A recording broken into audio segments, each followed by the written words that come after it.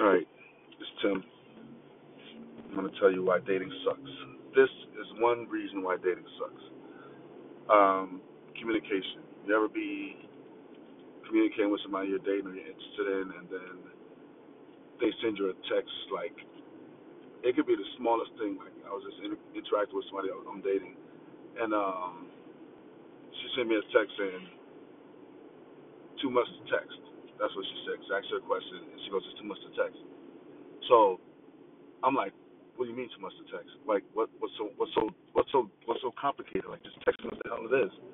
And in my mind, I'm thinking, oh gosh, she's gonna leave me. This is it. She's gonna break up. This is it. We're over. Like, what could she possibly say? I should have just called her. I should just call her. No, I can't call her because I'm busy. Oh my God, I'm too busy for her. She's gonna tell me it's over. And I'm like, calm down, bro. Maybe it's just too much to text. So, anyways, I don't know. I think dating sucks because you get anxiety because of, I guess, fear of abandonment. So anything that can slightly mirror the scenes in your life where you were abandoned come out in weird ways when you're dating somebody. So I mean, like, I guess abandonment is like a really big thing for us because for some reason we hate to be left. I guess it's an ego thing. Nobody wants to be left. Nobody wants to be the loser.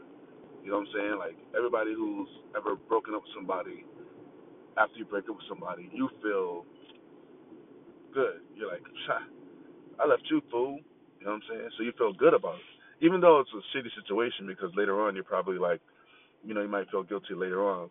But at the time when you're the one that's like, it's over, that's a adrenaline rush. You get power from that.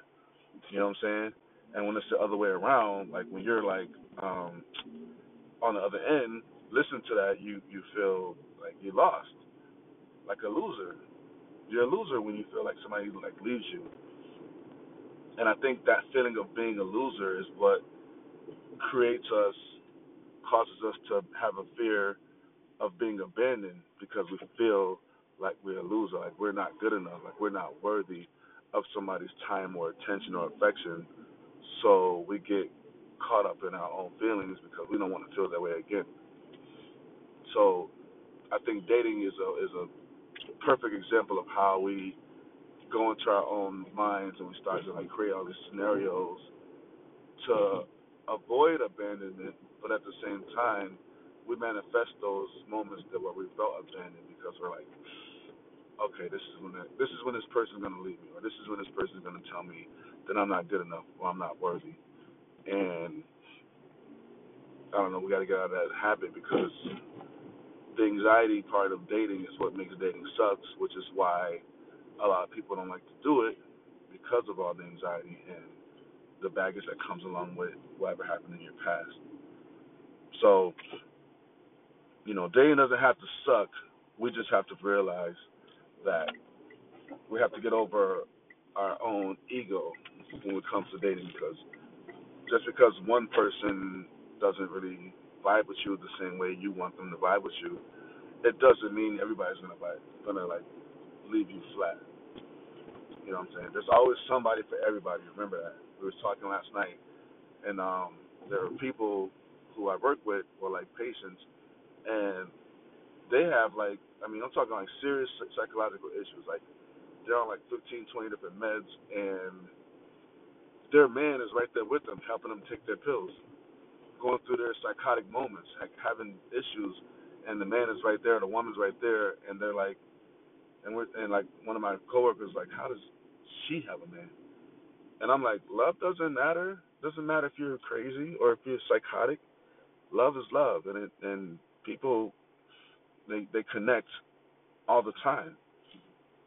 Like all of us single people, we're single because we have this fear of being left or being hurt, or we're angry at the opposite sex, or if you're in a same sex relationship, the same sex, and it creates all these boundaries and all these walls that we have up, all these emotional walls.